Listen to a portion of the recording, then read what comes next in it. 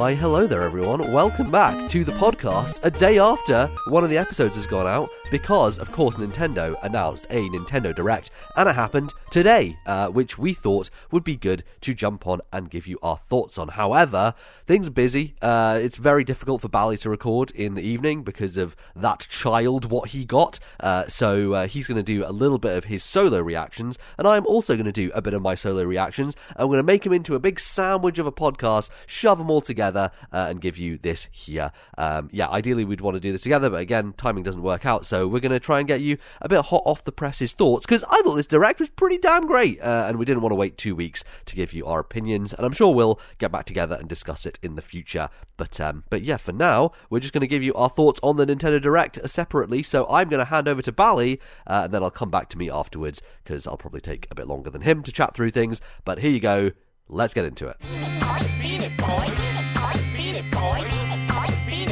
Well, I thought that was probably one of the strongest Nintendo Directs in a very long time. I think that this summer was weird where we had that big gap and everyone was saying, oh, there's no news. But even though there was no news and there was a big gap, I still think Nintendo have had a stacked 2022, and this winter, autumn season, fall season was already looking really stacked. And now I was always wondering, right, what are they going to do for 2023? Because we basically knew nothing about 2023 other than, Zelda's coming. And I think now this Direct has put in a good few pillars in for next year and made us hyped about the stuff that is still coming this year. And I thought there was a load of TNL focused announcements. I think there's announcements in there that are very geared towards me and MBZ. And I think overall that was just some really exciting announcements, to be honest. Right, let's get to it. Kingdom of Tears. The Legend of Zelda Kingdom of Tears, I should say. Boop. Hello, Editing MBZ here. I just caught this at the start, but it's called Tears of the Kingdom, so I don't know if Bally calls it Kingdom of Tears the whole time, but I just thought I'd mention it's Tears of the Kingdom so you don't all go insane if he continues to call it Kingdom of Tears the whole time. To be fair, I kept calling it Breath of the Wild 2 in my segment, so I can't talk shit. But also, I don't know, Nintendo, maybe get a bad name for your Zelda game. Anyway, back to the show. I saw some speculation that this game name might have been some of the reason that Nintendo did that weird announcement with the UK and the Queen's death. There's Kingdom of Tears, United Kingdom of Tears. Is that a reference to the Queen? I don't know. I think that's very strange. Certainly, if that was the reason, then Nintendo and their luck with world events between this and Advance Wars Reboot Camp being delayed because there was a war. There is a ongoing war between Ukraine and Russia. Their luck and those naming conventions are just ridiculous. For the Queen to die just as they want to announce the Kingdom of Tears. Maybe I'm just associating everything with the UK when it has nothing to do with the UK, obviously. But that timing just feels really strange. And yeah, I can see why they were maybe concerned, because it's actually really easy to offend people in the UK about the royal family, as I think a lot of Republicans in this country are currently learning. So that was an interesting name. I like the name generally because why is there Kingdom of Tears? What's happened? Who's upset? What's happened? It's got a real Empire Strikes Back vibe to it. It's negative. It's dark. Something bad has happened or is going to happen. This isn't just Breath of the Wild, Love and Roses, and recovering from an apocalypse kind of positive note. This is shit's gone down. Something's happening. I'm excited. I think May 12th is, first of all, it's 2 days before my birthday, which is very exciting. That's really soon, I think. If they hit that date, I'll be really impressed. But the other thing of that date means even if they do get a delay, I'm pretty confident this game will come out in 2023. And that makes me very happy, because even if this is summer or fall or even holiday 2023, that is still sooner than part of my brain was thinking this game might actually come out. I was genuinely thinking, this is probably still going to be 2024. And I was convinced that if we didn't see anything in this Direct, and there was a good chance we probably wouldn't have seen anything about it at, say, the Game Awards or something, because that was traditionally something that Breath of the Wild kept appearing at, which was interesting. So the fact this appeared here is really, really exciting, and I'm happy. Link was riding some sort of stone metal bird thing, so it's still obviously this huge emphasis on verticality and these floating islands, and we're still in the sky, and I don't know what's going on. I really want to know what's going on. They've got me hooked, and that's what they're trying to do with these trailers. Like, what's going on? Is everything exploding? Is everything coming together? Is it going up? Is it going? Who knows? Doesn't really matter, but we'll find out soon. I think the intro was interesting as well, where it seemed like it was some sort of Bokoblin god. Like it was. Normally, I thought the Bokoblins worshipped, Ganondorf, or they were like under him, and or like Pig Ganon, right? But that god definitely looked like. And when I say God, it's like it's like a picture of it, like on a slate or something. So, like, was that some Bokoblin god they were praying to in the image, or is that some other big bad? I mean, this game definitely has vibes like Ganondorf's coming back in some capacity, anyway. So we'll see what happens there. But overall, like, really cool Zelda. It's actually happening. It's looking incredible. I think the name is really dark and interesting, and I'm very happy. And yeah, what a great piece to like finish the direct on. Octopath Traveler. Wow. Octopath Traveler 2, I should say. February 24th, 2023. Like, Square Enix just love to pump those games out. It's like they've now got like this HD 2D machine, and it is just going, because this year we've had Triangle Strategy, we've had Live Alive, there's obviously Dragon Quest 3 in the works, and I guess that game might come out next year, we'll see. And now, yeah, Octopath Traveler 2, not coming like second quarter, third quarter, fall holiday, like February 24th, 2020. That is so soon. Like, I've got to try and beat that game before Zelda comes out. That's going to be really hard. I think it looks great. More industrial, kind of steampunkish vibes. It's still got like really heavy lighting and bloom.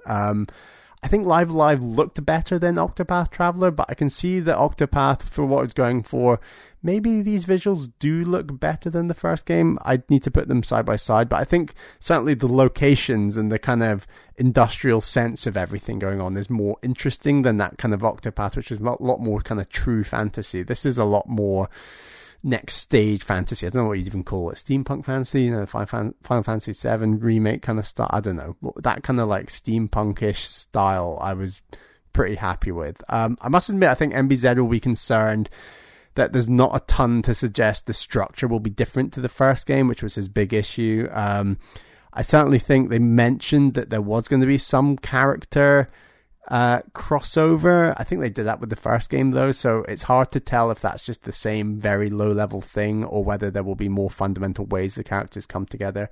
And when I say characters come together, I mean in the main game. I don't mean the level 70 they all come together for the big bad at the very end of the first game, because it's all hidden behind stuff, and I never did that ending. I did the 8 endings of the 8 main characters, and I think this game was probably going to follow a similar structure. And that's hard to see, because as much as I disagree with MBZ, it dragged the game down for him.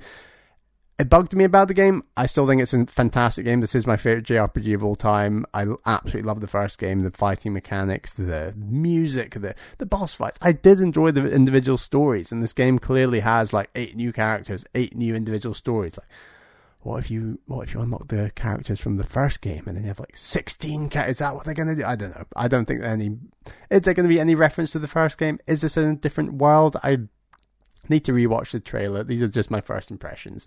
But regardless, I'm damn excited for this game. I absolutely love the first game. This game is doing everything the first game was doing. I'd like to see them maybe try and improve on some of the ways that the characters cross over, but I don't know. I think Octopath 1 sold very well. Why would they change the formula? Like, as much as there are fair criticisms with that game, it's like, right, but it sold really well. Why would you change it? Why would you risk it? So yeah, Octopath Traveler, I'm pumped. That's so cool that second game's coming so soon. I say so soon. 2023. I think the first game was 2018, so I guess it has been 5 years, but still, I'm happy about that one. Pikmin 4. My initial impression was, why are we talking about Pikmin Bloom? Didn't this game come out like 2 years? I remember it was like the middle of the pandemic. I swear I was like walking around with Caroline and doing my Pikmin Bloom steps. I barely got into it. I must have scratched the surface of that game, just kind of doing the I can't even remember how that game works, like growing Pikmin. Anyway, I didn't much care for that game. Whatever. I have no idea why they were talking about this game that's old. I imagine investors were like, mobile games are important. They must be referenced in the Nintendo Direct going globally, with the UK delayed an hour, going globally, and we've got to talk about mobile games. So I guess Nintendo were like, well, the only mobile game we've got on the go really that we want to shout about is potentially like this game that came out a year and a half, 2 years ago, and we've not got anything new we want to show off yet. So I guess we could talk about Pikmin Bloom. Oh, and by the way, we're launching Pikmin 4. Why don't we tie the two together and just plug that game that people seem to have enjoyed, Pikmin Bloom? I don't know, whatever. It was a really weird to have so much chat about Pikmin Bloom, but whatever. It was there. I didn't mind, because eventually we got a reveal. I say a reveal. What is it? A logo reveal. A logo reveal? A logo reveal for Pikmin 4. It's always concerning when a game is revealed and they say it's going to come around the corner, because I think 2023 is pretty much around the corner. I guess it's like a year away, half a year away, whatever. But it doesn't fill me with confidence when games are announced with no gameplay. Like, it's this amorphous kind of thing that the games industry has got to. And to Nintendo's credit, they don't do it often. They do it with their big stuff. And when I say big stuff, they did it with Zelda. They've done it with Metroid Prime 4. Apparently, Pikmin's now in a similar echelon to have a logo reveal. And when I say logo reveal, I guess there was like a vista with one like Bulborb or whatever you call them from Pikmin just kind of chilling out, and it looked good. Like, it's this, you can tell they're getting more juice out of the Switch. I'd make that point on Zelda as well. Like, they're clearly getting more juice out of the Switch, and it's like games are still looking good, even if they're not running at 60 FPS. You know, they are looking good for what they are. And from what we saw of Pikmin 4, like, we didn't see anything. I'm just saying, but the little scene we saw looked pretty good. And we got that big 4 reveal. It's like, yay, Pikmin 4 is coming 2023. I'm very excited. I loved Pikmin 3. I didn't play the re-release on Switch, but that original game on Wii U was fantastic. And more people need to play Pikmin. And I'm very happy Pikmin 4 is coming. I'm interested how the controls will work. I hope they can do... Because I basically used like Wiimote and Nunchuck with the Wii U gamepad on my lap, and on my lap was like the map, and you could like point your teammates on your ship to like go to different points, and you could have 3 people doing 3 different things at once, and it all felt very managerial and great, and I loved it. So I hope they managed that well with the Switch hardware. I didn't fully look into how all that stuff worked with Pikmin 3 with the re-release, but I heard good things. I think that game, if you haven't played that game, you should definitely give it a go on Switch. But yeah, Pikmin 3. Pikmin 4, very excited for. It's nice to see that it's finally here. Like, this was the game that Miyamoto claimed, was it like 7 years ago at this point or something, that it was like in the works. And so I presume that project got trashed, and this is a new game. Judging by how little we've seen of this new game, if they've been working on it that long, you'd think we could see something more, but whatever. I'm excited. Pikmin 4 is back. Let's have some Pikmin. Nintendo 64 Switch Online.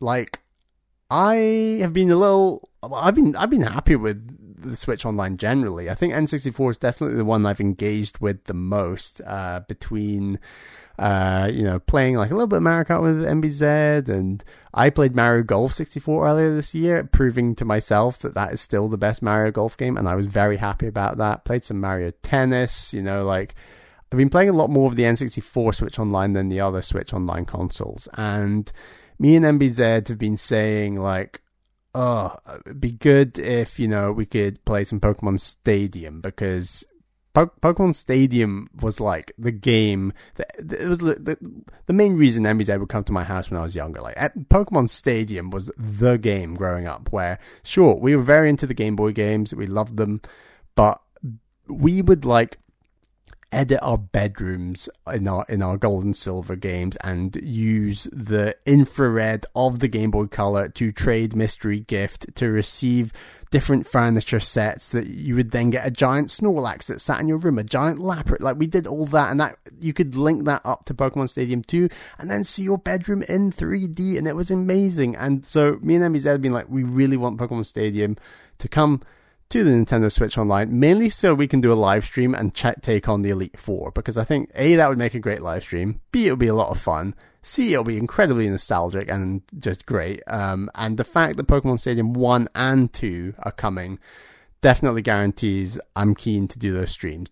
Let's take on the Elite Four, on top of the fact that it's basically got a whole Mario Party set of minigames within it, where Pokemon Stadium 1 and 2 both have very strong minigames, in my opinion. I think 2's minigames are stronger and they've got a couple more modes, but like there's a lot of fun to be had with those two games and a lot of nostalgia, so I'm so happy Pokemon Stadium's coming.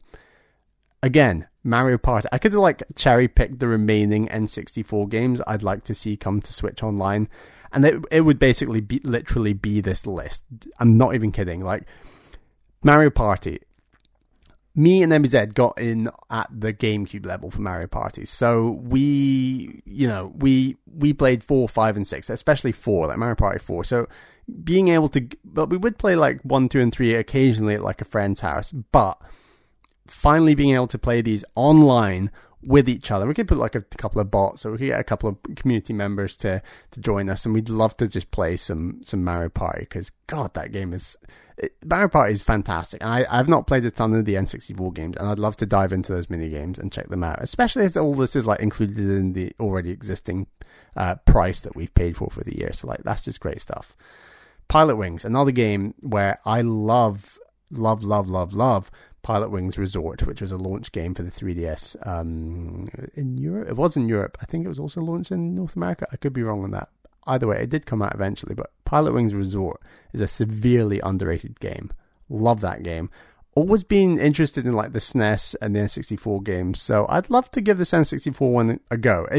I'll admit, it looks a bit rough, but that was kind of my preconception going into playing a game like Wave Race 64, and that game turned out to be phenomenal and has aged incredibly well. So I'd like to give some Pilot Wings a go. 1080, kind of in the same ballpark kind of game as a Wave Race. I owned that game actually on my N64. I should say I owned the Pokemon Stadiums. I owned 1080. I didn't own any of the Mario Parties, so they'll be fun to get to. But yeah, 1080, I never loved it growing up, but it's a cool snowboarding game. This is when Nintendo were actually into real life sport games, with like jet skis and snowboards and like Excite Bike as well was kind of semi-realistic, right? With those physics and what it looked like. So yeah, I'd like to play 1080. And then GoldenEye. I'm not actually that hyped for this one. I owned GoldenEye. I've gone back a couple of times. I think that's one of the most overrated games ever. Like, hold your horses, people, but I think that when it came out, it was a huge deal multiplayer. But then I think the first person shooter genre, especially on console, is something that has just completely evolved to the point where Halo completely superseded GoldenEye historically. And now to this day, you've got Overwatch and Halo and Fortnite, and like there's all the, I know Fortnite's not FPS, but like there's all these other shooters that are just play so much better. And the idea that GoldenEye from 1990, what is it, 7, 8, is going to come along and people are going to enjoy it. Sure, if people want their nostalgia trip, they can go for it. But I argue that these other nostalgic games that me and MBZ are hyped for are actually a bit better than GoldenEye. But yeah, so I think there was also an announcement that it's going to come to Xbox and it'll be on Game Pass. And it'll also be free if you already own Rare Replay, which I think is a really cute little like nod to, oh yeah, this is also a Rare game and they can play that. So that's cool. It's good to see it come. I just think that game's aged so much worse than people think. But yeah, these were a great batch of Switch Online games. And I can't remember which ones are coming this year versus the start of next year, but either way, I'm hyped. That's going to be some great streams and I couldn't be happier. Yay, Nintendo are actually talking about Nintendo Switch Sports. We're going to get golf this holiday season. That's great. They said golf was coming. It's coming. It looks good. I'm excited to play it. I really don't have much more to say than that. Are we ever going to get another Switch sport beyond golf? I'm not convinced. I'm not convinced we are. I've not checked in, but certainly hype-wise, there's not a lot of hype around that game. I'd be shocked if that game has sold particularly well. And I think now that we're into Splatoon 3 world, I think that no one's going to talk about multiplayer games that aren't Splatoon 3, to be honest. So, yeah, it's nice golf is coming, but I think that's the thing Nintendo do now. Like, they give their games one big update and then see ya, move on to the next thing. So I think that's going to be the one big update for Switch Sports. Me and MBZ will have a good time playing some golf. I do love golf. Golf is just a great video game sport, you know, like I think it'll be great in Switch Sports. I hope they add a couple of features, but from what we saw, looks good. I'm hyped. Fire Emblem. What's it called? Fire Emblem N-Gage. I was thinking like, wow, they've actually brought out a Nokia N-Gage version of Fire Emblem. No, I kid.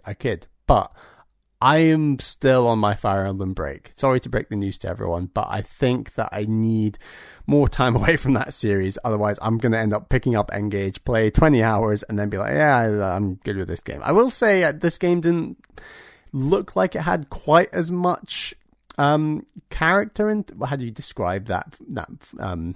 How do you describe the kind of gameplay loop of Three Houses? Basically everything away from the battles in Three Houses, I just got a bit tired of very quickly. And this game doesn't look like it necessarily has a ton of that stuff, which I think is good, because turns out Bally is apparently like a Fire Emblem traditionalist, I should say, because I really like 7. I really liked, Birthright, and so I don't know. I don't know where I'm at with Fire Emblem. I think I'm still on my break. We'll see if this game can convince me. But again, I think it's going to arrive at a time when I'm probably going to be neck deep in Breath of the Wild 2. I see Breath of the Wild 2. What's it called again? Kingdom of Tears? Yeah, Kingdom of Tears. I'm going to be neck deep in Kingdom of Tears and probably playing Octopath Traveler 2 or something. So I don't know. With Bally Jr., here, long games are a dime a dozen, and I need to be careful about which long games I play, and I don't think Fire Emblem N-Gage on the Nokia is going to make the cut. Harvest Moon, or should I say Story of Seasons, A Wonderful Life. This was the 3D Harvest Moon that myself and MBZ played growing up on the GameCube nonetheless, and wow, that was cool to see in 2022. Like our first 3D Harvest Moon getting a remake, which is cool to see. It doesn't actually look that good. I don't know, maybe I'm being harsh. Maybe I'll still have a really good time and enjoy the nostalgia trip. I never actually got that far in A Wonderful Life is the other point. So I could enjoy the nostalgia trip of playing that game and still, see the end. Well, I say the end of the game. Does that game ever end? But it's a real game where you get older, your kid grows up, and then I have a feeling that the kid eventually becomes you and you can continue the loop or something. I might be making that up, but there's something weird about that game with the kid and growing up and stuff. But yeah, I'll hold out and see reviews for that game because I'm not so sure. I don't know. It's cool. Nostalgia hit me hard. I can't deny that.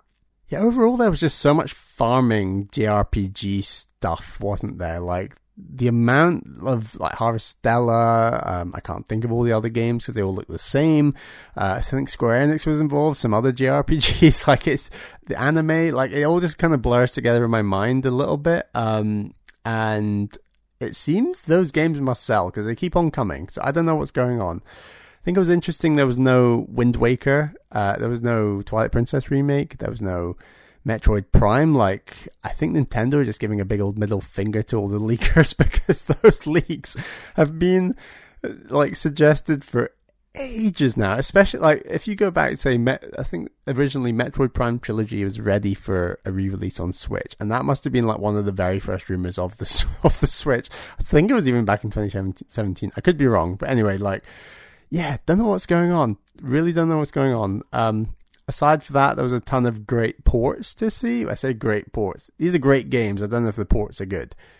Tunic. Great to see that on Switch. I pray that it can run well because that is a fantastic Zelda game that me and MZ played earlier this year. We are now going to talk about that game in Game of the Year for Switch, assuming it can actually run decently on Switch. I think it's coming out September, which is cool.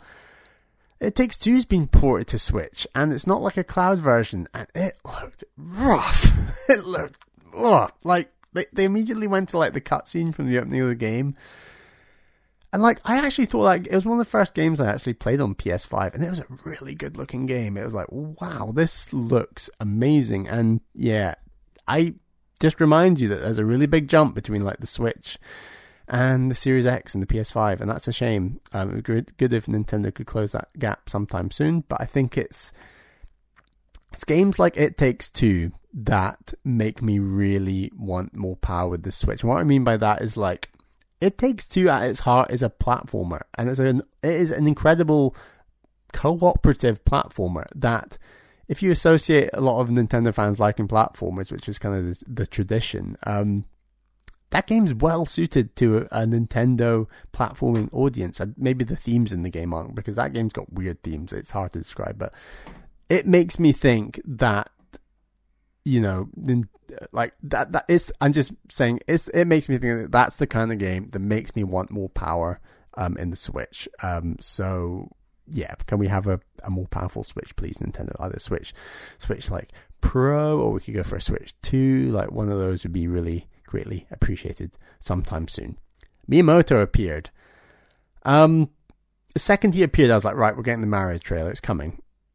And then he kind of talked about it, and then he didn't give like a confirmation date or anything. And then he's like, oh yeah, by the way, the Mario theme park, Universal Nintendo World, it's coming to Hollywood. So that's cool. We already knew that, but that's cool. And I don't know, Miyamoto, he's now the non-video game sales guy. He's selling all the stuff that aren't to do with video games now, which is a bit strange. It's like, he's the theme park guy.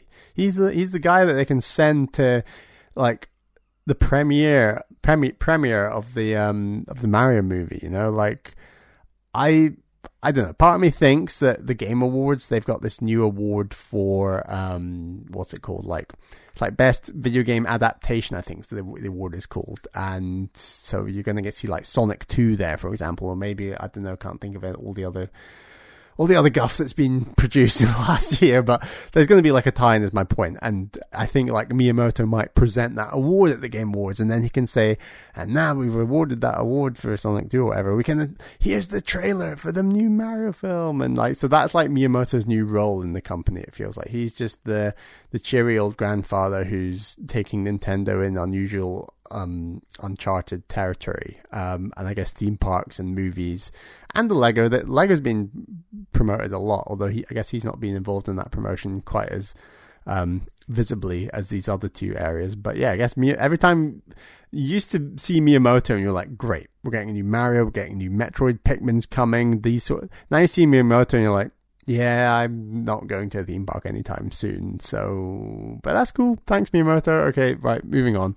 But yeah, it was interesting seeing Miyamoto, and I'm still hyped for that film. I really think there's going to be a trailer, like I said, at Game Awards, and we'll see. Final thoughts. I think that Direct was fantastic. It had the sort of juice of like a mid-summer E3 window Direct, and by the fact that we didn't actually get an E3 window Direct, it really makes up for that. I think that probably financially for Nintendo, like fall and holiday are like the new summer, it seems, with game releases, and like all these releases, maybe barring like Pikmin and I guess Breath of the Wild 2, Kingdom of Tears is coming out after the financial window in May. So, but everything else I think is pretty much coming pre-financial year end, which is pretty good for Nintendo, especially seeing as Splatoon 3's already sold like 3.5 million copies in Japan, which is just insane. So I think this Directs really just set them up, and they already had a stacked 2022. The start of 2023 is now looking great. Zelda is looking great. Pikmin Online is hopefully going to be good. Great to know that it exists. I didn't think we'd see Metroid Prime 4. I think the likelihood is we'll probably see something at like the end of next year for it to come out in like 2025 would be my guess. But Nintendo have done their job. I think they have told you why, if you don't already own a Switch, you should own a Switch. And they have told you if you already do own a Switch, why you should be happy to be owning a Switch. And that's what these Directs are all about. And I am very happy. A lot for me to look forward to. and now you can listen to MBZ talk about Fire Emblem for another half hour. All right, thanks, Bally, for those thoughts. I actually have no idea what he said because I haven't listened to it or edited it yet. But I'm sure he loved Fire Emblem particularly, and also was very into Fatal Frame. Those were probably the two standouts for him. No, of course. Well, maybe let's start there because my thought is probably Bally won't have talked about Fire Emblem that much, and you want to hear some thoughts on Fire Emblem, so let's do that. Fire Emblem Engage. So this is, of course, a kind of confirmation of some of the leaks that had happened before, the kind of weird red and blue haired protagonist. We saw the male version in this trailer, but the female version I think had leaked before. And a very bright, very colourful art style, kind of unlike anything we've seen in a Fire Emblem game previous to this, which I think in a lot of ways has thrown some people off. For me, I really like it. Like there's a sense of like when you're looking over the battle map, it has a very kind of Path of Radiance vibe to it, right? Like I think Three Houses has a similar perspective, but something about this, looking at it, gave me a bit of GameCube and Wii throwbacks, which is really fun. I think the idea of bringing back spirits, bringing back previous characters is very cool. Obviously, I popped off at the beginning when I saw Lyn, I saw Micaiah, I saw a bunch of different Fire Emblem characters in that original opening artwork that they had. Very weird art style they're going with for that. Kind of like, I'm not sure what period of history or art history they're drawing on,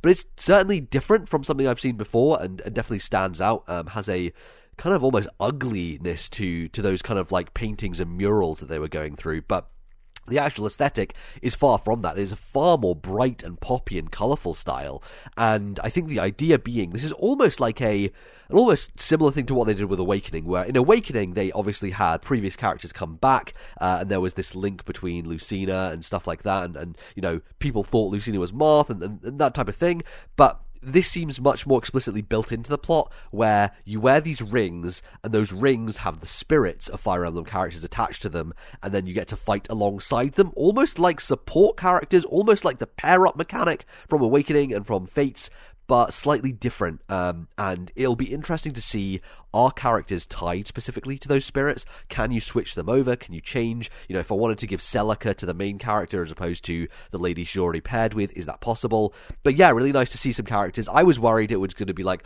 oh, it's Marth and, you know, Sigurd and just people from like the older games, but we see Celica, who obviously in the second game, which has obviously got remade, it looks like Lyn is going to be in there. I'm pulling for Hector, guys. Hopefully this big boy with his axe is going to come back through. I would love to see that, but yeah, feels like they're probably going to pull from, I guess, main protagonists from series. They might go a little bit in depth, but it's a really cool idea, and you know, like thinking about what Three Houses did, it feels like they're touching on a little bit of that. From what I saw, it seems like there's a little bit of like wandering around an area. There's a almost like a, I don't know if it's going to be a school or if it's going to be some kind of hub area or some kind of like place where you just hang out and chill with people and, you know, do cutscenes and, you know, support conversations, but I do feel that there's going to be something fun happening there, and yeah, I'm looking forward to it. I think the game looks really nice, and yeah, I'm sure there's going to be some pushback from certain people in the community, but you know, no matter what a Fire Emblem game is, I'm always going to be interested on some level, and I think it has a lot going for it, and I also think there's been a bit of a marked improvement in terms of the animation quality. Like, you look at some of the close quarters combat where they kind of zoom in on it, and really nice fluid animations, a really clean, crisp style,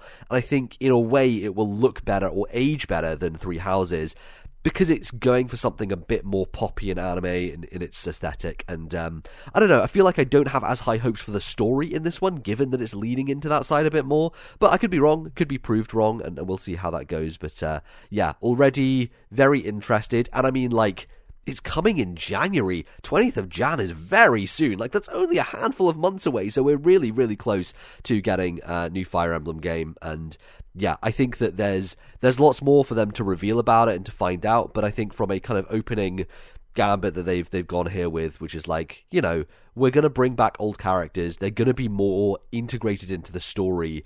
I think that's a smart thing to do, of like, you just have to find a way to differentiate every time that this series comes out, and I don't know, there are You can like maybe criticize it in the sense that the series has nasal gazed a bunch in the past, navel gazed, I guess, with Awakening and with certain other games in the franchise. But I don't know. It feels like because we've brought on a brand new audience with Three Houses, it's like there's kind of like two phases of the fandom, right? Like, or three if you wanted to count like the original GBA game coming out, which is like people like me.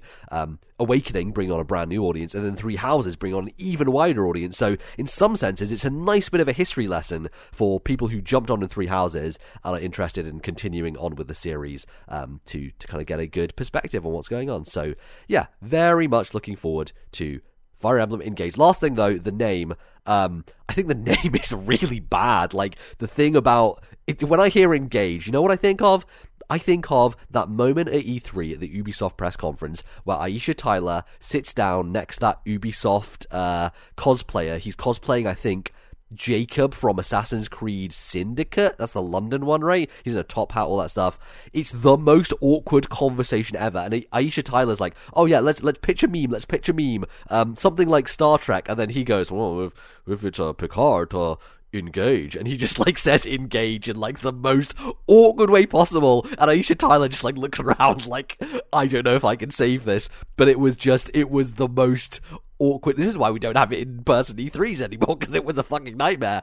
But if I see the word engage, that is the first thing I think about, and so I'm sorry, Fire Emblem, but you've just ruined that for me. I'm sorry, but I think this is not a very good name. It also feels like a little sci-fi, which I wonder if that plays into the story at all. Is there going to be sci-fi elements? It seems very like medieval and historic from what we've seen in terms of gameplay stuff, so who knows? But anyway, Fire Emblem Engage, I will be engaging in conversation about it at the start of next year, so I very much look forward to chatting about that. What do I want to jump to next? There's a lot of stuff that got announced here that I think is cool. I think that it's time for redemption. Octopath Traveler. Now, everyone who listens to this podcast has a big history knowing that Bally and I's back and forth on Octopath Traveler and whether it's good or not, and whether we, what we agree or disagree about it, which, very agree on the music and the combat, less agree on the kind of like structure and the kind of storytelling and stuff like that, which I think there's a possibility for Octopath Traveler 2, which got announced, to really remedy and fix a lot of those issues, Like, I think what they showed looked gorgeous, of course, like any 2D HD game they do these days. They really are just like a cavalcade of them. Nintendo has just like a big old, I guess Square Enix has a big old kind of like box of them ready to go. Dragon Quest 3 still doesn't have a release date, and yet Octopath Traveler, I guess it's February. They already gave it a date, so already we've got Fire Emblem in January, Octopath 2 in February. We'll get to Zelda in a second, but that's May. Like, my God, like they're already stacking up 2023 with a big lineup. And if you look at the rest of the games industry, we got Starfield coming out. We've got like a bunch of other things getting delayed into the first half of next year for Spoken. Like, tons of things happening. It's going to be, if things come out, which usually when Nintendo announce release dates, as opposed to other companies, usually those games end up coming out. It's going to be a wild year, I think. It's going to be, your wallets are going to be flowing, bleeding, whatever thing you want to apply to it. I think it's going to be pretty insane. But yeah, Octopath Traveler 2 looking really good. As soon as the music kicked in, I was like, yes, I remember why I like this game. And I do hope that they take a more kind of zoomed out approach to it and like rethink it a little bit. I don't have high hopes for that, if I'm honest, because like in this trailer, they're pointing out like, well, this time, those actions that you could do before, those very, like, I don't know, underwhelming, like, character class actions where you, in a town, you could, like, talk to someone and, like, trade with them if you were the merchant or whatever, and, like, none of those, or steal from them if you were, the thief, none of those were very interesting, and one of the bullet points in this trailer is, oh yeah, now you can do different ones at night instead of day, and I'm like, if that's the kind of change we're talking about, that's not really like the large structural change I want to see from Octopath, which, I mean, it's kind of the problem when you call your series Octopath, is that you're almost locked into the very idea at the beginning that you have to have these 8 characters doing their separate journeys, separate paths. My big hope is that they find a way to actually make a cohesive narrative out of this, right? If, like, you have the individual stories, but you're able to take those characters together and have them go on a journey that can focus on their individual tales, but allows them to also have the central narrative that actually ties them all together, that would be ideal, right? And I think you can really make something special from that. I'm going to say my hopes are not high. Square Enix, when it comes to stuff like this, tend to not listen to feedback, and I don't know that they're going to change because, I think the first game was a big enough success, and, they have had feedback from the demos, but usually the feedback from the demos is always really weirdly implemented, and I don't know. I'm sure there will be a demo for this, just like Square Enix has done with so many of their previous games, but, yeah, I definitely like the vibe of it. I like the world that they're introducing, and all the characters seem very different and new, and, it continues to just be a style of game that I'm always going to be up for, right? Anything 2D, 3D, 2D HD is going to be a bit of my jam, and I'm going to be interested no matter what. So I'm looking forward to it, and it'll be a nice kind of start of the year thing to dive into. Hopefully I will have finished Fire Emblem by the time it comes out, because, man, release day is getting close together. It's going to be pretty tough to map out your calendar and play everything that you want to. So we shall see, but yeah, I don't know. Again, it's weird that Dragon Quest III has been announced for longer than, like, most of these I think Triangle Strategy, Live Alive, and Octopath 2 have all been announced since Dragon Quest III. I mean, I guess we should expect it, right? Dragon Quest XI was the first Switch game to be announced when the system was still called NX. So, unsurprisingly, Dragon Quest, I don't know, takes a while to happen. I think part of it is, Dragon Quest III being part of their Dragon Quest event. They have like an annual Dragon Quest event where they always announce a bunch of stuff, and that's where they announced Dragon Quest 12, and it's almost like they just needed content for that event, and that's all they had. So they're like, well, by the way, we're working on Dragon Quest 3 Remake, even though likely I would assume Octopath Traveler 2 had been long in development long before Dragon Quest 3 Remake, but because they wanted to show something for the Dragon Quest event, they probably showed it off early. So I think that's just a case of Square Enix just going a bit early with Dragon Quest 3 Remake. I imagine they would have liked to have a shorter marketing cycle on that one, but because of the whole Dragon Quest event, it kind of forced their hand. So anyway, in any case, we have more HD 2D stuff coming, so wonderful news. Really like that. Okay, I guess we didn't get a lot on it, but okay, well, I have to talk about, like, the lead up to the Pikmin section, right? Because, first of all, you get Miyamoto on stage, so already you're like, okay, well, are we going to talk about Chris Pratt? Is he going to show up? Is he going to do a stupid voice? Are we going to get a trailer for the Mario movie? I don't know. Miyamoto these days, I think, a scary inclusion in a Nintendo Direct for a few reasons, but mainly because he doesn't really do games anymore. Like, if we think about the position that he has at the company, it's more in the role of a creative fellow, which is like, hey, Miyamoto, go and talk to all these other people in other industries, do your weird theme park thing, do your weird, like, film thing, don't do games anymore kind of deal, which I think in some ways is good because, I don't know, Miyamoto, we can talk about his track record, but, like, his more recent contributions, probably not, like, amazing in the game space. A lot of what he's talked about with Paper Mario and stuff in the past, a lot of people not a big fan of what he kind of introduces, his kind of, like, anti-story agenda, let's say, with Nintendo games. So, yeah, it's always scary when Miyamoto pops up, because either it's like, I have a new Star Fox game, and it's going to be the same thing as before, and it won't have changed because I'm still in charge, and I'm not going to change it, or it's like, we're talking about movies and theme parks, which he did briefly. He mentioned the movie and theme park stuff, but ultimately he was like, hey guys, have you heard of this game? It's called Pikmin Bloom. Now let me tell you, I know you're all sleeping on it, but Pikmin Bloom is a pretty good game, just give me 3 minutes, just 3 minutes of your time, let me just explain to you why Pikmin Bloom, I go to Tokyo, look at this park I walk, it's really nice, maybe you should all go outside, guys, like that. It was really the energy coming from Miyamoto was like, look, you motherfuckers, why are you not playing Pikmin Bloom? This is the thing that I made, this is my thing that I want you to love. It felt really weird and odd, not only because it's a mobile game as part of Nintendo's presentation, but also Pikmin Bloom's been out for like over a year, and, it's not done amazing, but also it's not really a game, it's more just it's a fun thing to screw around with when you're walking around. Like, I remember walking around London with it last year, and, I went for lunch after work, or like in the middle of work, and I would walk to like the wok place, and I would like get some noodles for lunch, right? And while I'm waiting for my order, I'm going through Pikmin Bloom, I'm seeing some flowers are planted, I'm like, oh, what map did I walk? And I guess the funniest thing about Pikmin Bloom for me is I usually have this walk to my park, and the walk to my park, because of the shape of it, the way I get there and the way I come back, when you look at that walk on the Pikmin Bloom app, it looks like I've just drawn a dick, because it's basically a long line that I go in like 2 circles, and then I come back at the end, and it just looks like a penis. So that's what the funnest thing about Pikmin Bloom is, that my walk to the park often looked like a phallic symbol, and that's great.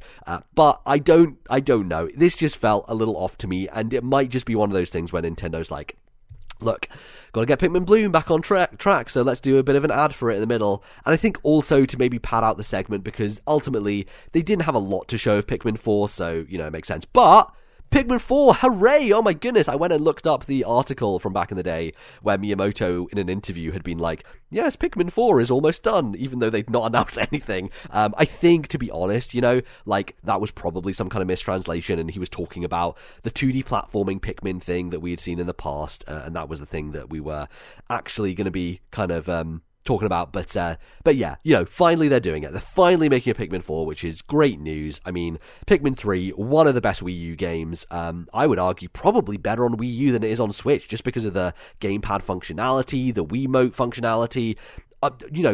I will say the best motion controls in any game I've ever played. I think Pikmin 3's motion controls are absolutely sublime and like the ultimate and best way to play that game. It took me a while to get to the series, but Bally has been shouting from the rooftops about Pikmin for years and years, and I'm really glad that I played 3, because I think it is legitimately one of Nintendo's best games. Like, it is a fantastic game, and I think the learnings they have from that, as well as, like, I don't know really how well Pikmin 3 sold on Switch, probably decently, not amazing I would imagine, but it feels like they probably were looking at that as like a way to approach it, and I think Miyamoto was talking about adapting the controls a bit more, making this the ultimate kind of Pikmin experience, so I'm really looking forward to it. He almost like talked about the perspective a little bit, showed off one screenshot where you could see Olimar from the ground and you see the Pikmin from the ground level, and Pikmin has always been a series that's a bit more kind of zoomed out so that you get that almost RTS perspective where you can survey the field and be able to see things around you. I wonder if this means a bit of a change in direction, because if you're changing the perspective to be on the ground, that fundamentally kind of changes the gameplay and what you're doing. So I'm really interested to see how they handle it. But yeah, not a lot to show, just a brief kind of teaser trailer. Looks very lush and gorgeous and kind of what you would expect from a Pikmin game. So I'm thrilled that there's a new one. I think that there should be some excitement around that, hopefully, because, the Switch has always kind of boosted games in franchises that have previously not done amazing. I think Pikmin is primed for a big coming out party for more people, a wider audience, to say, hey, this thing is great, More people need to realize that Pikmin is basically a Metroid game in disguise, alright? Like, as soon as I realized that, I was like, alright, well, I'm in. This thing's great. Fantastic series, and, playing a bit of Tinykin at the moment, which has like some Pikmin vibes to it, but it just doesn't have the same kind of like Pikmin, puzzle solving and stuff like that, which I really, really liked, and the kind of like day-night cycle and all of the management stuff. It's really fluid, really, really smart. So looking forward to Pikmin 4 in 2023, they said as well, which I would imagine, looking at the calendar, probably sounds like a September, August game to me. Could potentially go a bit later, but it also doesn't sound big enough to be their holiday title, right? My thought is next year we're going to have a big Mario game as a holiday title, especially if Zelda is coming in May. So, yes. Well, maybe let's talk about Zelda, because that's the last kind of like major, massive thing, I think, out of this event. And, hey, it's The Legend of Zelda Tears of the Kingdom?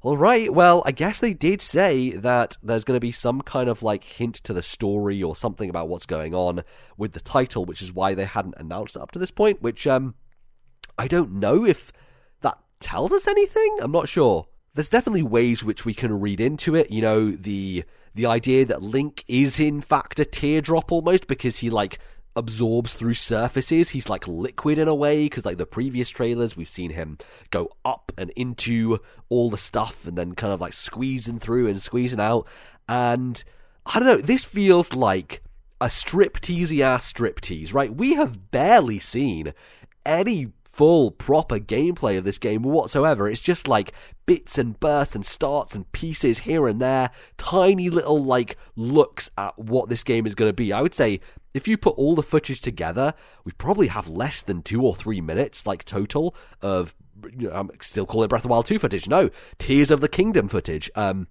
I'd say the most interesting thing from this is some kind of aerial traversal, which Bally and I have always talked in the past about loft wings being a cool thing that they could bring back, but it seems like they're going a lot more sci-fi, because it's like kind of lands on this almost weird metal glider that's going through the air. And I mean, like, the scope of this game feels like it's going to be absolutely enormous, right? You have the entirety of the sky with a whole kingdom up there alongside the whole map from the first game. The ability to traverse through land and sky using this glider to get between them. It feels like it is a big undertaking. And, Aonuma has already previously said that there's going to be a huge amount of, kind of further places to go than just the sky. So, like, we're speculating, are we going underground? Does that make sense? Is there any other locations that we're able to go to? I'm not sure. I do think that this game, it feels, you can see it a little bit in the footage, but it does feel like, man, we're just like, we're still on the edge of like Switch hardware and like capability and pushing it. And like, if we're going to the sky, if we're going on the ground and underground and all these places, I don't know, does May line up with a potential new piece of hardware? Throwing it out there, but we have no idea. I'm sure that's possible. I'm sure there's going to be a ton of speculation videos. The nice thing about the Zelda community and about these little clips is that even though we barely get a look, we get like tiny little itty bits of footage, there's always someone going in there doing the deep dive, doing the analysis of like, what do the weird Hylian letters say that are going out of Ganon's dead corpse, right? Like, people in the Zelda community are dedicated and detailed, and I look forward to watching all of their analysis videos, breaking down this, 30 seconds of footage that we have from this Tears of the Kingdom trailer. It's more of a name reveal, I would say, than a trailer. I wouldn't say we have yet got a full trailer, quote-unquote, for this game, and my feeling is, if it's coming out in May, well, the Game Awards is happening in December. Feels like if Nintendo wanted to give old Papa Keeley a little bit of juice, then a nice stonking Zelda trailer for the Game Awards would make sense. Now, it's not too far away. It's about 3 months or so. And then you think 5 months out from that is the release. There's going to be they will definitely do like a Zelda dedicated direct alongside probably a bunch of Treehouse streams with it. So they've got a tight timeline here, right? We're very, very close. It's less than a year to this game coming out now, which is extremely exciting, and actually sooner than I thought it would be. I think our expectations were, if we don't see it here, then it's probably end of next year. But we did see it here, and it's kind of start of next year, like still first half, I guess, in May, which, that's a better outcome than I could have expected, if I'm honest. So, I think everyone else should get out of the way, basically. Whenever Breath... I keep calling it Breath of the Wild 2. Nintendo have done this to us. It's so hard to break out of it. Tears of the Kingdom. T-O-K. TOK. We will now forever know it as Zelda TOK. That is what it shall be called. It's going to be weird seeing that abbreviated on forums and such. I guess it's TOTK, technically, if you want to include the OT, because every time people write Breath of the Wild, it's B-O-T-W. So this is T-O-T-K. So... Totka, it shall be known forth as. So, looking forward to some Totka next year in 2023. I don't know if there's much more to say about it. I'm glad that we saw it again. I'm glad that we finally have a name to refer it to as, even if I will continue myself to keep saying Breath of the Wild 2 nonstop. I guess the only other interesting thing is it kind of starts off with like a mural again, like recalling Wind Waker somewhat, but also recalling some of the mural things we saw in the original Breath of the Wild, showing like a clasped hand between a Zelda-like figure and Link-like figure, big doors opening, jumping off a high thing onto the ground. There's not a lot, if I'm honest. We're kind of scrapping here, Nintendo. You have the big block kind of almost reversing itself up into the sky, but I'm trying to get as much detail as I can. So anyway, so those were kind of the major things. A lot of smaller things as well. Lots of stuff that I was really interested in. We got another look at Bayonetta 3, which is looking good. I don't know. Nintendo has a weird marketing cycle for Bayonetta 3, mainly because it feels like they're not confident in showing it in these presentations. And what I want to shout out is that there is in fact a full gameplay video that is for some reason just on the Nintendo UK channel. is this because the Queen died and they had to do it on video on demand, so they gave Nintendo an exclusive Bayonetta video? I have no idea, but the video does have full British voiceover from an English dude, so I guess this would have had to be done quite a long in advance, probably before the Queen died, so I don't know, but it looks great. Like, if you watch that gameplay, like, I don't know, Nintendo should be far more confident in the quality of this game, because, like, it seems extremely smooth, like, plays really nicely, and to someone who, you know, hadn't played Bayonetta before, and then, like, got suckered in with Bayonetta 2, I'm extremely excited for this game. I think it looks fantastic. Like, they're showing off some stuff with the transformations where you can become these different enemies, and the spider, for example, you can turn into the spider, and the spider has like a kind of like web that you can use to swing from things. There's a bit of platforming involved. You can like climb up walls and things. Like, really interesting added layers to the design that are being thrown in here with these kind of weird demon abilities that she has, and the ability to turn into other characters and play as other characters but turn into these other monsters. Viola seems very cool as well, very Virgil to Bayonetta. She is the Virgil to Bayonetta's Dante, I would say. So yeah, also Viola has a giant Cheshire cat, a demon Cheshire cat that she just lets loose. So if you want to, you can just have a Cheshire cat who's also a demon fight alongside you. Pretty fucking cool. It's also funny. It's just one of those funny things, because I think the story of Bayonetta is just garbage fucking nonsense. It is just, you don't need to pay attention to it. It's just, the characters are flamboyant and great, but the story is just like nonsensical. And they were like, okay, yeah, we've included this one button mode, which they did on Wii U, with like the Switch, with the touch controls, as well as just, you know, easy one button controls. And they're like, you know, we implemented this if you just want to press a button and enjoy the story. And I just find the notion of enjoying the Bayonetta story a very funny thing, but maybe that's just me. I think it is absurd on every level, but yeah, Bayonetta 3 looking really nice, really, really nice. Nintendo love Kirby. I don't know why, but apparently they're remaking the Wii game Return to Dreamland, so that's coming out next year as well, but I guess, sure, like, Kirby is just like, you got to have at least 3 Kirby games announced every year. It's unfair otherwise on every other franchise. There is a 3 or 4 to 1 ratio for Kirby games to all other Nintendo franchises, and that is just how it is. That's just how it's going to be. So that's cool. I guess the N64 stuff is pretty cool. I like that they are doing more N64 games. However, I know I'm hypocritical for saying this, because like my whole critique of Nintendo is they do one system and then they move on from it. But like, I would have liked to see Game Boy Advance games. Like, seemingly those have been ready for a while and they're not being done. But I don't know, with the limited amount of N64 games that we're getting, and these are going to be like, they're going to be drip fed throughout the rest of this year and into next year. And 3 of them are Mario Party games back to back. It's just kind of like, okay, maybe we could have broken those up a bit more. But that said, Pokemon Stadium and Stadium 2, hell yes, love the minigames in those, play those growing up, those are great. Pilot Wing 64, awesome, like, always wanted to try that, great game to check out. Same with 1080 snowboarding and Excite Bike. Obviously, like, these all fall into categories where, like, Pilot Wings, snowboarding, and Excite Bike are all kind of like sports games. We've got the 3 Mario Party games, we've got 2 Pokemon games. So I think just from a variety perspective, it's a little frustrating, you know. Where's Ogre Battle, right? Where's Ogre Battle 64? Like, that's a interesting niche game that not many people will have played. There's also a deep, meaty tactics game, right? Like, I think that there are some deeper cuts that we can go for. Obviously, there's probably some rights issues there with, you know, I think it's Square who works on that franchise. But, like, I feel like we could go a bit more for the deeper cuts. Like, I'm not asking for Glover or nothing, right? I'm not going crazy here. Don't want some weird glove man coming on my street, but, you know, push the bow out a little bit. I guess the big thing here being GoldenEye, right? GoldenEye finally coming out, and it's a weird thing because it's coming to Xbox as well, but the multiplayer is exclusive to Nintendo. So I mean, there's must have been, like, I can't even imagine the contract negotiation, the talks between all the different parties to make this align, to make this work. So it's going to have some weirdness somewhere, and it turns out the weirdness is that only on Switch Online can you play multiplayer with people over the internet. Whereas on Xbox, you can only do it local, which doesn't make any fucking sense. But, you know, crossplay would be great for this game, but apparently that's probably the stipulation that Nintendo had, was like, if we're going to get Microsoft to have it, then we have to have this fun thing for ourselves. So, classic Nintendo ruining the party for everybody, but, you know, it's GoldenEye, and people love GoldenEye, and I think that game has aged remarkably poorly, and it will probably give me motion sickness if I try and play it.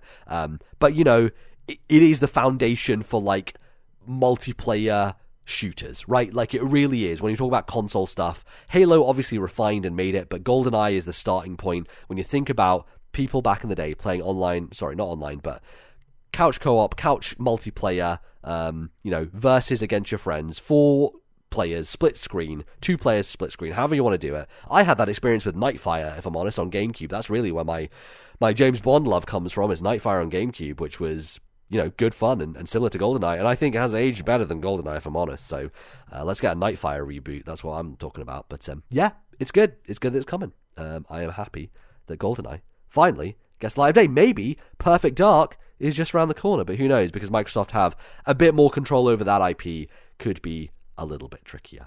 And then there's a bunch of other things that got announced. Okay, well, let's talk about the other thing, right?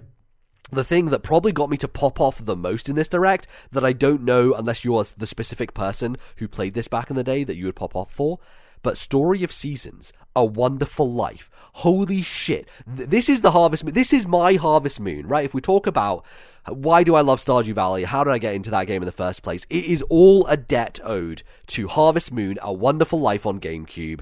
The music of that game, the nostalgia, the characters, oh my god, I absolutely fucking love A Wonderful Life. It's so, so good. Beautiful game, such chill vibes, really, really lovely. And obviously, with the whole Natsume thing and the rights issues, it now has the Story of Seasons moniker in the West because of all that nonsense. But it is a remake of A Wonderful Life. And, like, as soon as I saw that character, as soon as I saw, like, the way he ages as well, I was like, oh my god, right? Because you have the kid, and then you get old. But then, like, I remember the whole...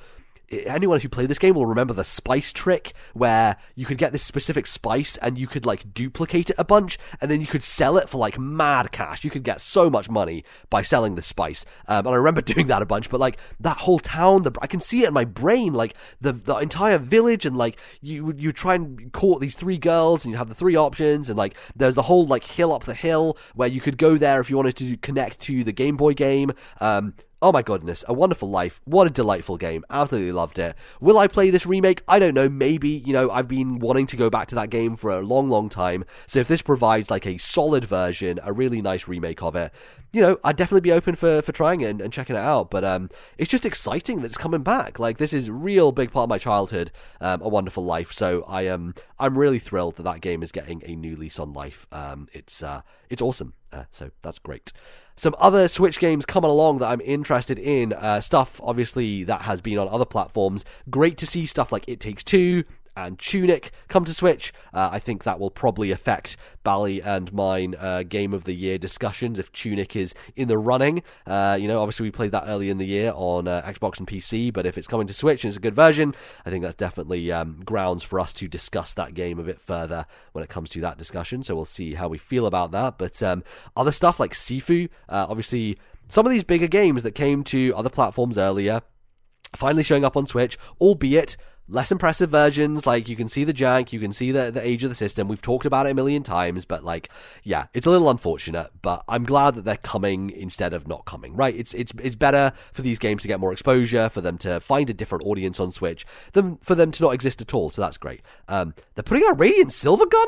It's apparently available today. Fucking hell, man, that's cool. Hell of a shoot, a hell of a classic shmup that a lot of people love. So yeah, cool to see Radiant Silvergun. And Tales of Symphonia, my goodness, a GameCube classic. I played about 30 hours of Tales of Vesperia, and I didn't love that game, if I'm honest. I know a lot of people love Tales of Vesperia, but it didn't quite do it for me.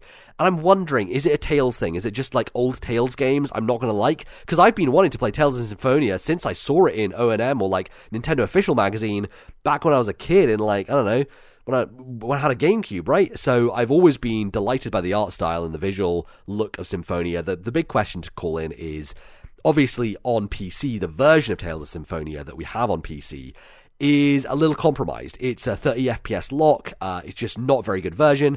In the tradition of like RPGs on PC from Japanese companies, just not very well optimized. So I don't know if this is based on that version or if it's a brand new remastered version of Tales of Symphonia. My guess is they're doing the lazy thing and it's just based on the PC version, which means it probably has all the problems that come along with that without the ability to mod them out of the version. So yeah, probably a bit frustrating, and I'm sure that's going to be the case, but hey, it's good that Tales of Symphonia comes back in some form because it's a good video game, according to a lot of people. Also, got a release date for Crisis Core Final Fantasy VII, which I don't know if that had been confirmed for Switch. I think it probably had by this point. Obviously, that was originally a PSP game, so it's nice to see it being ported to Switch, and I think it will work on that system quite nicely. It's coming out on my birthday, December 13th, so I guess I'm going to have to buy that for myself and figure out what the hell is going on with Zach and his friends prior to Final Fantasy VII. I always heard good things about Crisis Core, so very interested in checking that one out. A nice surprise with Theater Rhythm Final Fantasy, a game which I bought on my 3DS, panicking, thinking it would be lost to time forever, and now they're just going to put it on Switch, so that's great. Seems like a new version, though, seems like a brand new game with different songs and different stuff, and music from a bunch of other Square Enix titles. We got Nier music in there? Hell fucking yes. Nier has an excellent soundtrack, so putting that in a rhythm game is fantastic news. Live Alive, Octopath music, like Megalomania, my friends. Oh my goodness, that will be so much fun to play with Theater Rhythm. But I do want to pick up my 3DS and play through some Theater Rhythm in the near future. So maybe I'll have some impressions on the show for that later down the line. That will be very, very cool. So yeah, looking forward to some more music from Final Fantasy, because it's one of those games where it's probably the biggest thing that makes people stick with it with nostalgia over the years is how good all those soundtracks are. And yeah, I want to say that's probably most things. There are a few other little stuff thrown in there. I'm really curious. Now, you can tell me, you Uchikoshi and Kodaka fans, right? Like Danganronpa and Zero Escape fans. I know these two men, they're extremely talented, but it seems like whenever they do stuff together, World's End Club, stuff like that, doesn't quite go the way you want it to. Seems like not a very good game. So, please tell me, should I care about Raincode? Is it something I should be interested in? Should I be getting excited about this weird child detective who seemingly has a question mark for a hairline? Like, I guess it's some weird fucking shit going on with this dude. But this Master Detective Archives Raincode, hit me up on Twitter or whatever. Let me know. Should I care about? Should I be excited? Because people have been disappointed. They've been let down before. Uchikoshi and Kodaka, brilliant minds, brilliant writers, amazing twists in their own individual games.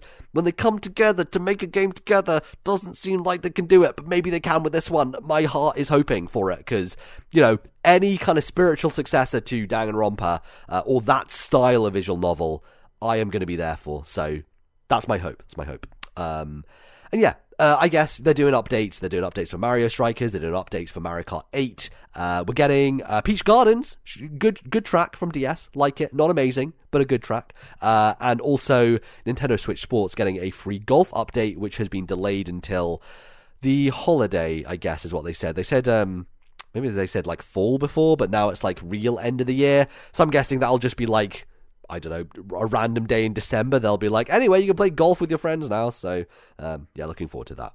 But, yeah, I think that just about covers it for everything I'm interested in. I guess if we're talking about Xenoblade stuff specifically, that new blade just looks like a bunch of Monado. Okay, the other day I tweeted out this image of Shulk, and Shulk was just made of Monados. And I'm like, oh, that was funny. And I'm like, oh, I think they just took that meme and made it into a character, because it's just like she's just made out of Monados. I don't know, it's really bizarre. But with how much I love Xenoblade 3 and how good those hero quests are, I think I'm just gonna buy that expansion pass now. You get 30 Nopon coins, silver Nopon coins. They're a bit of a pain to farm for, and I kind of want to level up, some stuff. So I don't know. I might just get the expansion pass now and continue to put more hours into Xenoblade 3, because I'm a madman and that game is incredible. So yeah, I'm definitely down for that. And yeah, Front Mission. They're doing Front Mission remakes. I've never played Front Mission, but I like tactic stuff, so that's on my radar. But let's say overall that's it. Lots of good stuff in there. Really, really good. I've seen some people's reactions, and some people are kind of lower on it than others, some people are higher. It's that same Nintendo thing, right? Where they really, and this is how it's always going to be, and has been for a while, if you don't like JRPGs, if you don't like, farming sims, I guess, in this case, you're always going to be a little bit disappointed, I think, by Nintendo Directs, because, you know, I don't know. I was not to call people out, but I was watching Kind of Funny, and I was like, this Tim Gaze guy, he's supposed to be like into Nintendo, and he's like, you know, Pikmin not for me, Splatoon not for me, you know, Advance Wars not for me, this new Fire Emblem, I guess, not for me, even though he likes Fire Emblem, Animal Crossing not for me. I'm like, do you only care about Mario and Zelda? Are you a Nintendo fan for just Mario and Zelda? Like, I don't know, it kind of baffles me. There's quite a few people out there who have that opinion, and like, it's totally okay, but I don't know, we talk about it a lot, but it's just weird when people are like, I love Nintendo, and then they have this very thin, very narrow idea of what the kind of Nintendo that they like, when there's such a broad, diverse kind of like output from the company. And yeah, I'm very glad for that. I think it's great. They've got a lot of really cool stuff here, and super excited for next year, and you know, some games that are coming, as well as, you know, the potential for more stuff to be announced. I very much feel that we will get a Mario Odyssey 2 or a new 3D platformer from the EPD Tokyo team at some point, probably announced in a February Direct, if I were to imagine. So I think that's going to happen next year. And we'll see. We'll see if they are able to pull it off. But yes, that is going to close it out for this bonus bumper little episode-a-thon from yours truly, as well as Bally. Thank you to Bally for getting the time away from his baby to record this little nugget as well. And we'll be back, hopefully, with our next main show in a couple of weeks' time. But until then, thank you all for listening. Obviously, if this is your first episode, if you haven't heard us before, then you can follow us in lots of different places. We're on Twitter at TNL Podcast. You can find me at Lord MBZ. You can find Bally at Ballyman91. You can email the show, thisnintendolife@gmail.com. You can find us on podcast services all over the globe. Just search for This Nintendo Life, you should find us. And yeah, appreciate all the support. We will see you next time.